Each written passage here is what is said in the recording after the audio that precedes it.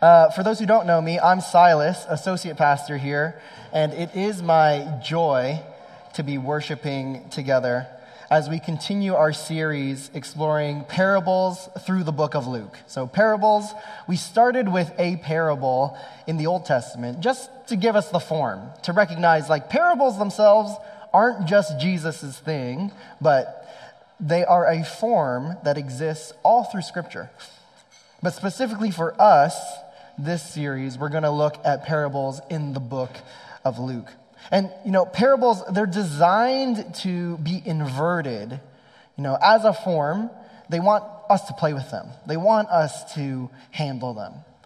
Because as we take each different parable, like the inversions themselves, they invite us to discover the revelation about God, ourselves, and the world. And this is why I love preaching these well-known stories, these parables. Because above all else, the parables of Scripture, they're aimed to help us discover God in the multifaceted ways that each of these stories can speak to us from different perspectives. And so, all series, we've approached parables, this form of communicating, we've approached them through the lens of invitation. Parables invite us to something. They also invite us to someone. And so, who do each of these stories invite us to meet? As we've seen in previous weeks, Amy Jill Levine, she's again a Jewish scholar from Vanderbilt, she is right on when she says, as we read parables today, might we think less about what they mean, what's the one meaning, and think more about what they can do, what they form within us, what they form us towards. May we think more about what they form us into and then what they form within us. If you would, join me for a word of prayer as we come to the word, and then we'll continue on. God, we are grateful for the gift of this day. We are grateful for this time in our week to pause, to hear from you. And may you, by the power of your Spirit, open us up to receive your word. May this spoken word be faithful to your written word, and may it lead us to the living word, Jesus Christ our Lord. We pray this with Christ by the Spirit. And everyone said, amen. In 1630, the famous Dutch artist Rembrandt painted this scene. 1630, he painted this scene. Take a look at it. Take it in. What is it portraying? What does it evoke? I heard it over here. Right? It's a striking image. It's housed in London right now in the Wallace collection. And the painting is entitled The Good Samaritan. The Good Samaritan. Throughout his life, Rembrandt would come back to this painting over and over from Luke 10. And for many of us, whether we grew up in church or not, this story about the Good Samaritan, like we have some cursory familiarity with it, at least in some ways. Like in many states, we have things like Good Samaritan laws. We have one in Washington state. It was revamped, I think, last year. And so we have these laws, right, called Good Samaritan laws. They're things that, on one hand, they protect us. They alleviate legal liability, and they protect those who are acting in goodwill towards someone else. Right? They're doing good things. You're protected legally under Good Samaritan laws. And so, on one level, this is a story that we read in a way that impacts our actions. It inspires us, in some ways, to be like the Good Samaritan. Do good things. Of course, like this is a good lesson to glean from the text. Be a good Samaritan to people in need. Most of the time, this is where we tend to land the plane on this story. And because of this, because of our familiarity, sometimes we need other handles that enliven the story for us in new ways. So this is where art comes in. This is where art can help us. Linda Naiman, a creative who works in the field of organizational aesthetics, she makes a keen observation when she says, art provides an opportunity for kaleidoscopic thinking. Each time we shift the lens of our perceptions, we gain new perspectives and new opportunities. Today, may that happen among us. May we gain new perspective and recognize opportunities that God is enlightening within us. Through art, may we see how our entry points into the story, they might be enhanced as we look at this image and the images from Rembrandt that transmit this story to us. If you would, join me as we read our passage. Our passage is from Luke 10, verses 25 through 37, and we're going to be reading from the Lexham English Bible, the Lexham English Bible translation. Starting at verse 25, "And behold, a lawyer stood up to put him to the test, saying, 'Teacher, what shall I do to inherit eternal life?' He said to him, 'What is written in the law? How do you read it?' And he answered, 'You shall love the Lord your God with all your heart, with all your soul, with all your strength, and with all your mind, and your neighbor as yourself.' And he," this is Jesus, "he said to him, 'You have answered correctly. Do this, and you will live.' But he," that's the man, "desiring to justify himself, said to Jesus, 'And who is my neighbor?' And Jesus replied, 'A man was going down from Jerusalem to Jericho, and he fell among robbers, who stripped him and beat him and departed, leaving him half dead. Now by chance, a priest was going down that road, and when he saw him, he passed by on the other side. So likewise, a Levite, when he came to the place and saw him, he passed on the other side. But a Samaritan, as he journeyed, came up to where he was, and when he saw him, had compassion. He went to him and bound up his wounds, pouring on oil and wine. Then he set him on his own animal and brought him to an inn and took care of him. And the next day he took 2 denarii and gave them to the innkeeper, saying, 'Take care of him, and whatever more you spend, I will repay when I come back.' Which of these 3 do you think proved to be a neighbor to the man who fell among the robbers?" He said, "The one who showed him mercy." And Jesus said to him, "You go and do likewise." If we could get that first Rembrandt picture back up, Bill. As we read our passage this morning, where does Rembrandt's painting, where does it show up in the timeline of our story? Can you catch it? Like within the scope of the text, the story we just read, what is this painting depicting? It's the end. They're starting at the end. I love this image from Rembrandt because of the way that the image plays with light and darkness. Like the image, it highlights the moment that the helper, the Samaritan in our story, brings the hurt man to the inn. But notice, like, the man is in the shadows. His back is turned. We don't see his face. It's dark. In contrast to this, notice what is emphasized in the lighter segment of the image.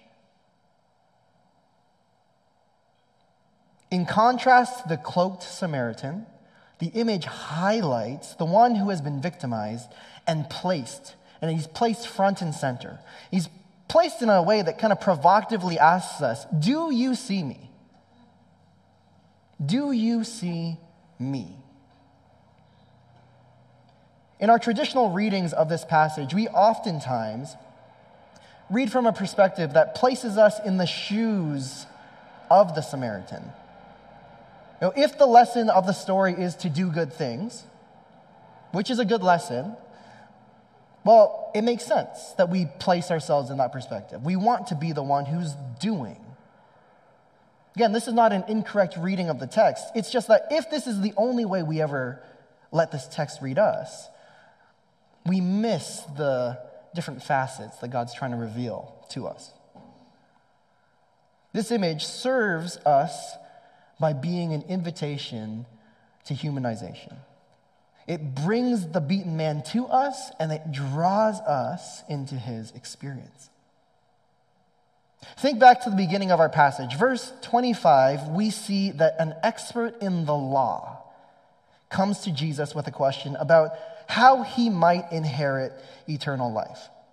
So he asks this question, and Jesus responds by sending the ball back into his court. Verse 26, what is written in the law? How do you read it? And not just that you know the law, but how do you read this thing? What do you do with these words? This leads the man to give the correct answer. His response, which incorporates a portion of Torah known as the Shema, it's a prayer, it's spoken 3 times a day by many Jews in our day and age right now. So they'll do it in the morning, they'll do it in the evening, they'll do it before they go to bed. In his context, they probably did it twice a day, minimum, every day of his life. So he's, by all accounts, giving the correct answer. He's devout, right? We shouldn't overlook or downplay him. Like, he is living into his formation. He knows his scriptures, but he has devoted himself, right, to being able to give the right answers, to express his faith in the correct ways, in the right ways. The man is deeply religious. And when we take this detail seriously, this is where the parable inverts a little bit on the traditional readings that we normally have for this parable. Can you see how just this one idea, that Jesus is telling this parable to someone who knows the law, who is devout? Can you see how this starts making all the difference in the world? If not, don't worry, we have other images to go through that will help us. But we're going to turn the story a little bit more and allow things to come into focus. This next image can help us gain understanding. This next image is, again, from Rembrandt in 1638. So 8 years later, he's still thinking about this story. And as you look at it, it might seem like a regular landscape painting. And yet, do you know what this painting is called? Landscape with the Good Samaritan. So pretty straightforward. It's a landscape, has a Good Samaritan. Thank you, Rembrandt. That's lovely. The first image, that we looked at, it challenged us by pressing on who we see ourselves as within the text. Right? Who do we see ourselves as within the text? This image illustrates a couple details in the text that are easy to miss when we just look at the words. But let's look at verse 30 to 33 again. Jesus' parable begins with a man who, notice this, was going down from Jerusalem to Jericho. He's going down from Jerusalem to Jericho. And on the route, he gets attacked, victimized, left for dead on the side of the road. And then the story tells us about a priest who is, which way he's going? He's going down that same road. And when he saw the man, he passes on the other side.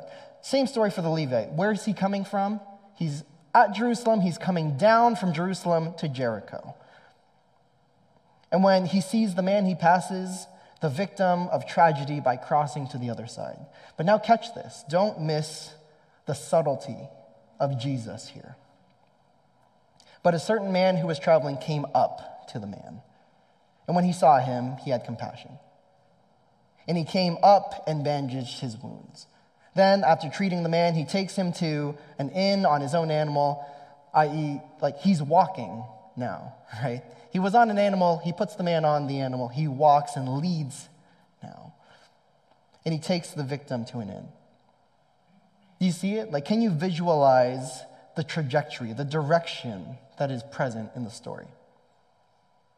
Again, remember who Jesus is talking to. His main audience is an expert in the law, part of the religious elite who is tasked for caring for all Israel.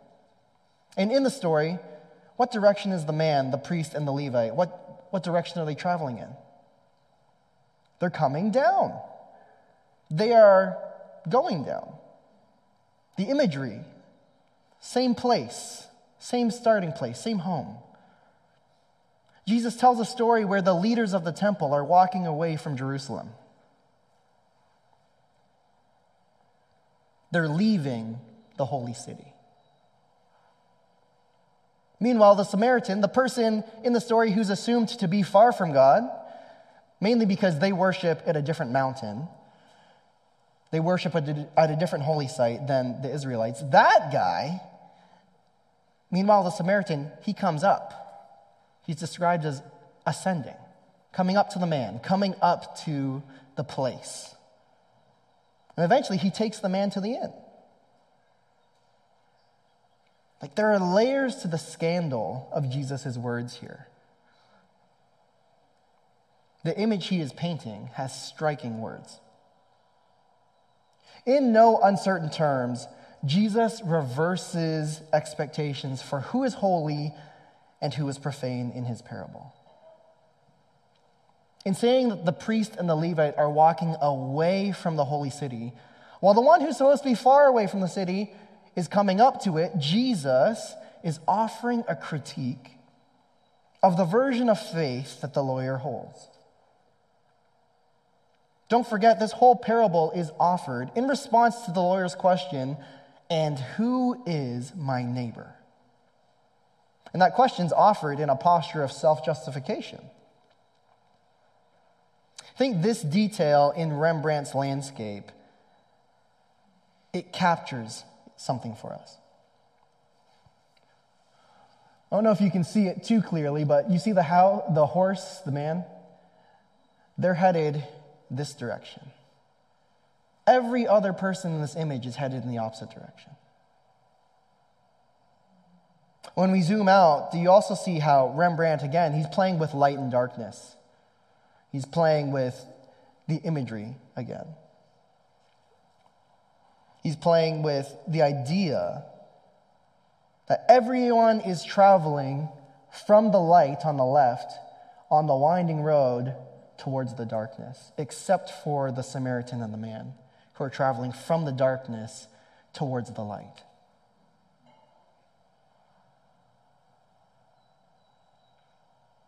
We love to preach this passage in a way that inspires us to do good things. Be like the Good Samaritan. Take care of people when they're in need.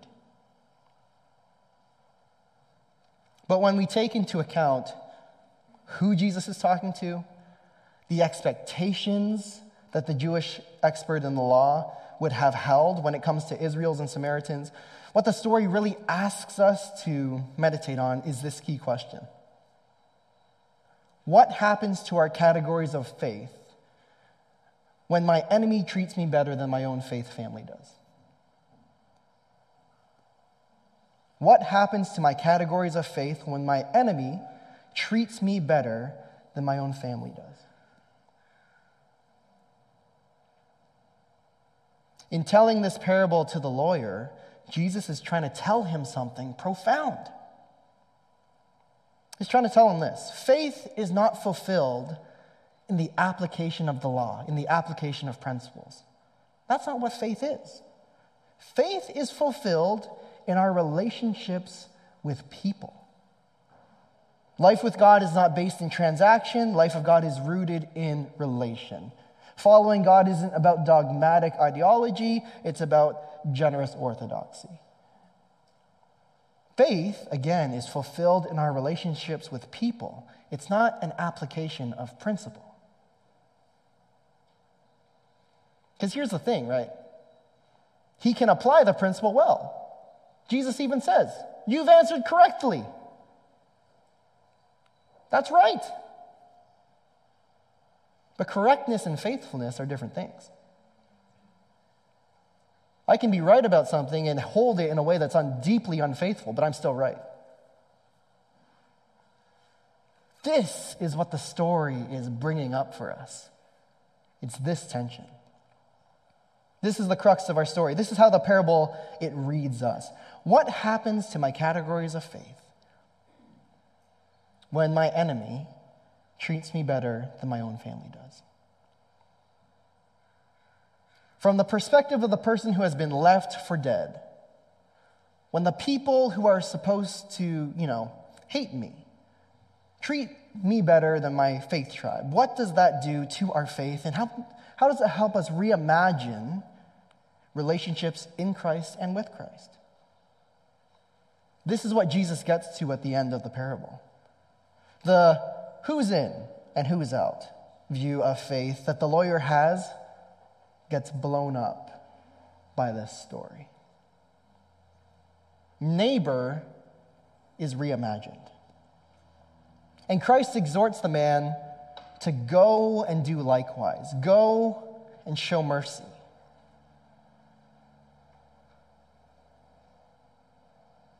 It's striking that the first question the man asks is a question about seizing eternal life. What can I do to inherit eternal life?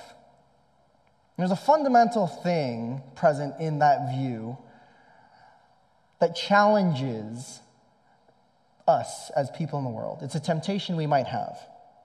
Seizing eternal life, inheriting it. What it does is it treats eternal life as an object that we grasp in the future.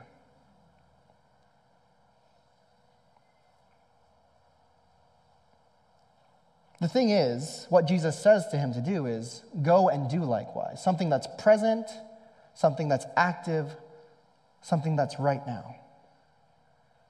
Because here's the thrust of it. Eternal life isn't an object we grasp in the future. It's something we live now.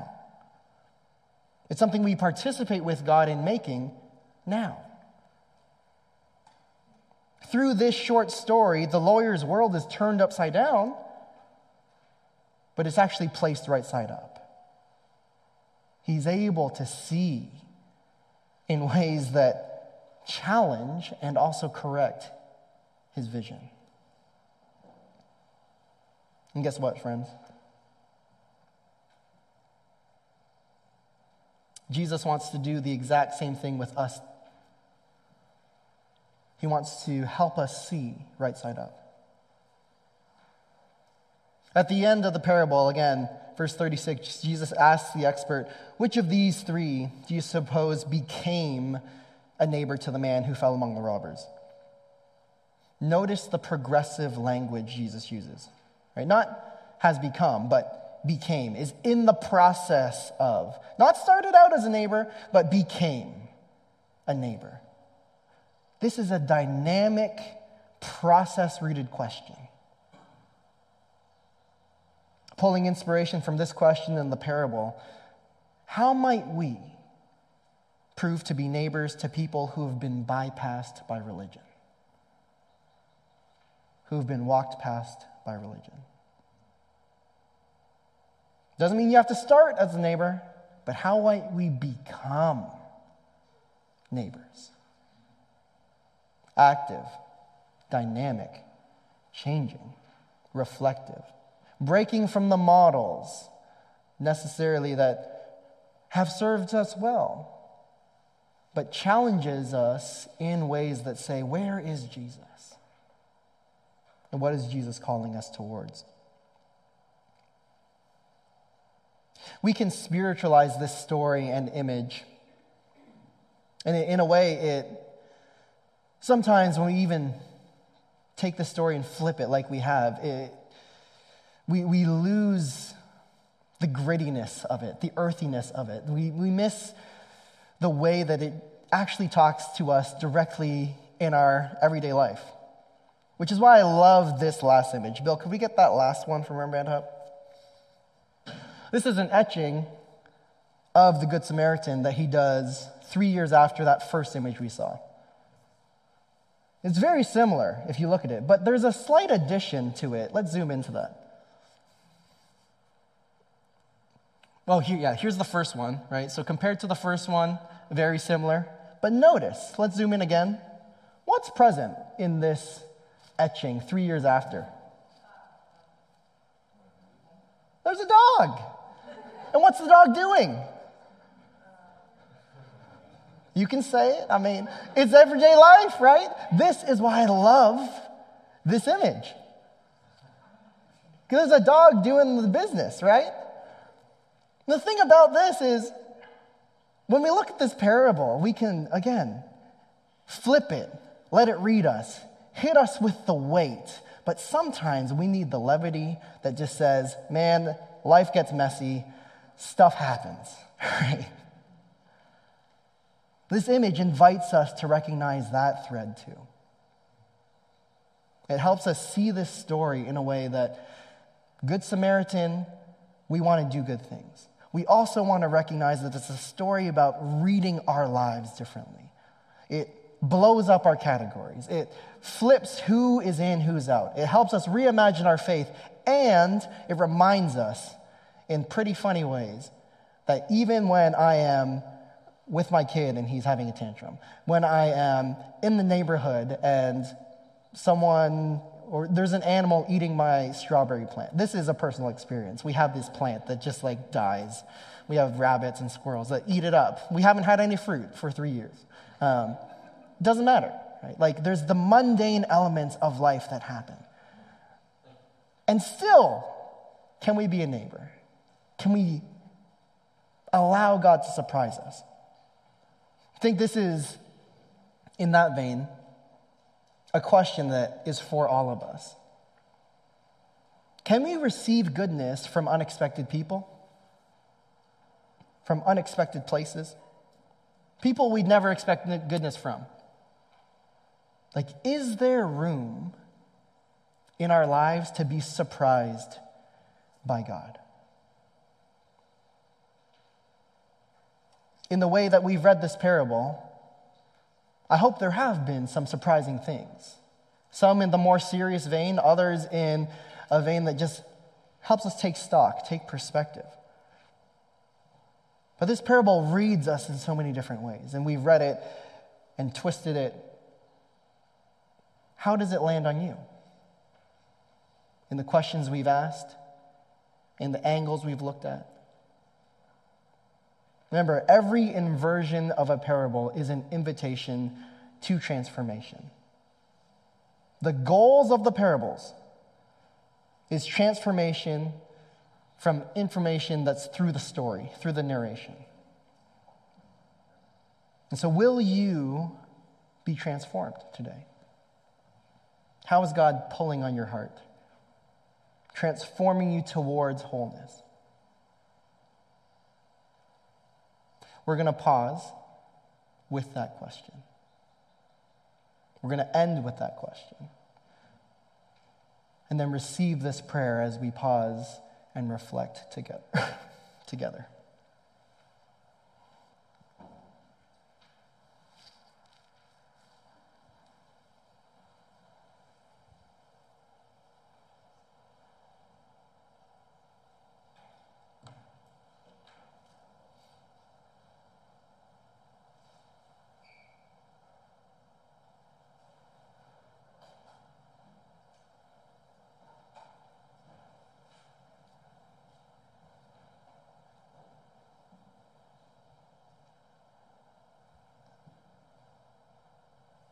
As we pray, I know that in this room there are many ways that we are experiencing life.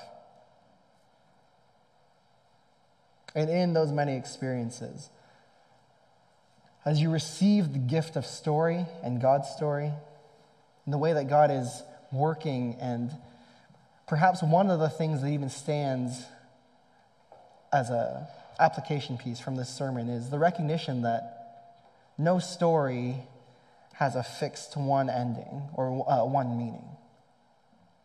And as we allow God to surprise us in the ways that a story can twist, as we can allow God to surprise us in the ways that we find ourselves, different positions within a story, receive this prayer that opens us to the fullness of God. Again, God, we are grateful for the gift of this day. You said it 3 times this morning already, and yet we say it again. Because it's in our gratitude that we recognize you are God, and there are things beyond our understanding that we feel.